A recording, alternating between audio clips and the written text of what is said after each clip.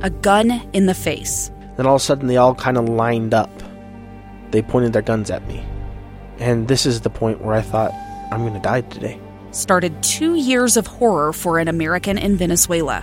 They said, you need to give us your phone and get ready because you're coming with us.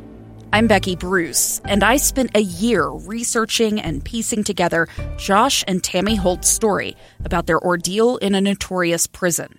That's when everything started to turn bad. We had another pound on the door. Boom, boom, boom. And there was the police once again. You can binge all of the episodes of Hope in Darkness on KSLpodcasts.com or wherever you get your podcasts.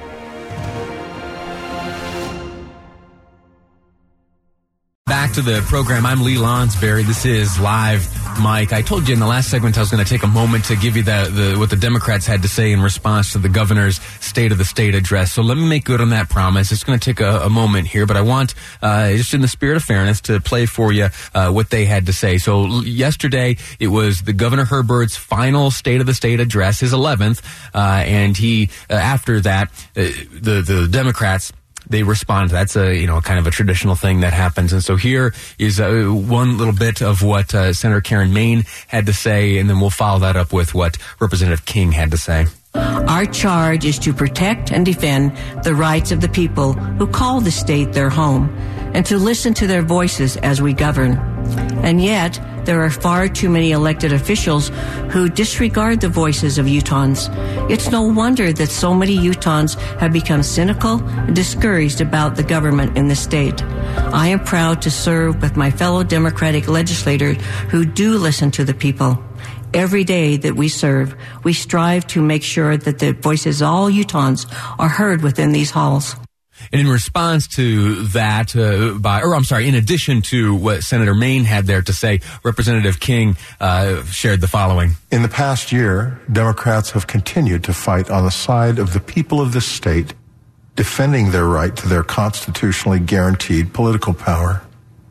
When voters used their authority to fully expand Medicaid in order to provide affordable access to quality health care for thousands of Utahns, we listened.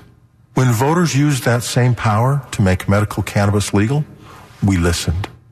And just last month, when the state's leaders passed a tax bill that increased the sales tax on food and slashed $160 million from our education fund, we again listened to the people of this state.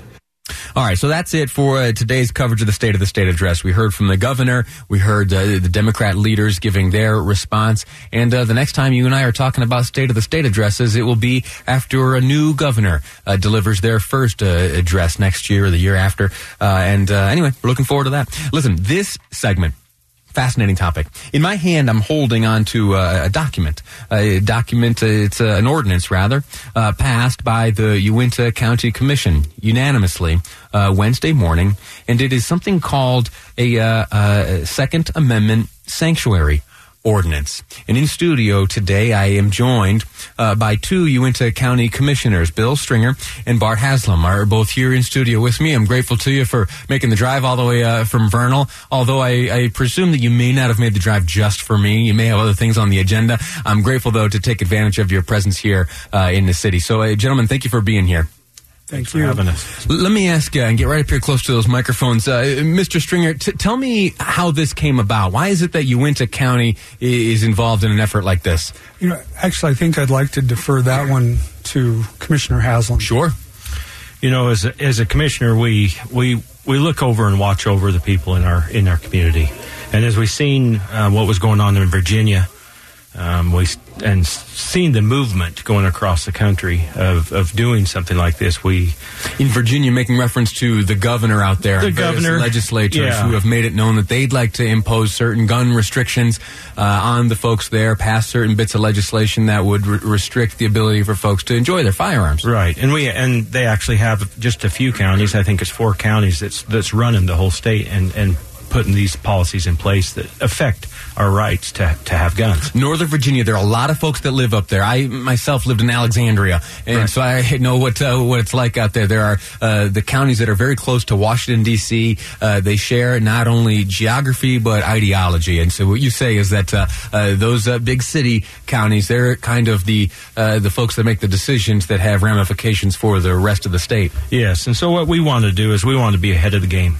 And so we had looked at that, and we thought that we would put our own, our attorney drafted this ordinance for us, and so we would be ahead of the curve instead of behind the curve. So that's why we stepped in. Now let's take a step backwards and get some things defined. What exactly have you done? What does this ordinance do that you passed on Wednesday morning?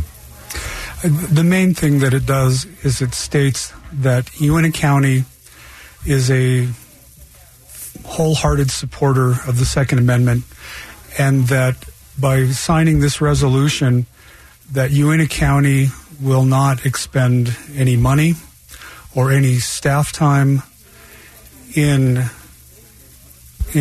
addressing issues that we believe are not consistent with the Second Amendment. So if a law is passed, or if there's a notion or I don't know what else it might come in, but to say, well, we need you to do this, we need you to go and we need you to do these things relating to guns, ammunition, that we would say, well, we don't see where that is consistent with the Second Amendment, and our ordinance does not allow our county sheriff or employees to engage in that. So you're saying if there is a firearms regulation that, in the view of the county, violates the Constitution, for example, these red flag laws? Potentially. If a law like that violates the constitutional right to the Second Amendment in the county of Uintah, law enforcement is disallowed from enforcing those laws. Exactly. You know, they're gonna. There's a lot of different ways that they can look at doing that. I mean, in the past, it could be a tax upon ammunition or guns that would be raised so high that you couldn't afford to have them, and we will not support that. Now, go ahead. I think it's important to note, and we made this clear during the discussion on the ordinance, that the Supreme Court, there are reasons why any constitutional right may be narrowly defined to address a specific issue. It's just that the nature of saying free speech, sure, as an example, you still can't yell fire in a crowded theater. So, but that's a very specific thing. It doesn't say, well, let's start with that and go on to anything we don't like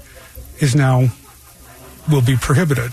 So the same thing with firearms. If there is someone that, for whatever reason, under an existing law, is not allowed because of something that has already been through a court and determined. A felon. You're not. Yes. This ordinance of yours doesn't allow felons to now have firearms, or those convicted of domestic violence type crimes. We are far more concerned with sweeping indiscriminate laws or restrictions on the Second Amendment. Now, listen, there is a choice that you had to make along this process at some point. You, as commissioners, you have some legislative options. Per se, you can pass either resolutions, which we have seen, at the state legislature or in Congress, expressing the will of or the desire or the attitude of. You didn't take that route. You have passed an ordinance. And, I listened to the events as they transpired on Wednesday morning, and after you had cast the unanimous vote to pass this ordinance, there were some members of the public that got up and asked a few questions. One gentleman, he got up and had this question to ask. My question is, does this thing have any teeth? Or is it just a gesture to pat us on the head and make us feel good and go home and be quiet? In response to that question, the attorney, I'm assuming who you had employed to draft this for you, responded this way. This ordinance was drafted in a way, and I made sure that I put provisions in there, that we are pulling from the authority of the U.S. Constitution. We're not just saying we're going to defy state law or defy federal law. We are saying the U.S. Constitution is the prevailing law of the land, And the U.S. Supreme Court has already ruled that the Second Amendment is a fundamental right, and we are saying that that will be the controlling law in Uintah County. So it does have teeth. We're not trying to pick a fight with the state of Utah. We're not trying to pick a fight with a different federal administration. We're saying the U.S. Constitution is clear. The U.S. Supreme Court has clearly ruled the way it has ruled, and we are not going to use county resources to support unconstitutional. The commissioners down there in Uintah County, they have passed an ordinance which declares for the first time in the state of Utah a county to be declared, as they put it, a Second Amendment sanctuary. We're joined in studio by two of those commissioners from Uintah County. We're going to take a quick break, talk more after the break here on Live Mike. I'm Lee Lonsberry, and this is KSL News Radio. It's the story of an American held in a dark Venezuelan prison. Then all of a sudden they all kind of lined up. They pointed their guns at me. And this is the point where I thought, I'm going to die today. I'm Becky Bruce. I spent a year working on Hope in Darkness, which now has more than 2 million downloads. Find it on kslpodcast.com or wherever you listen to podcasts.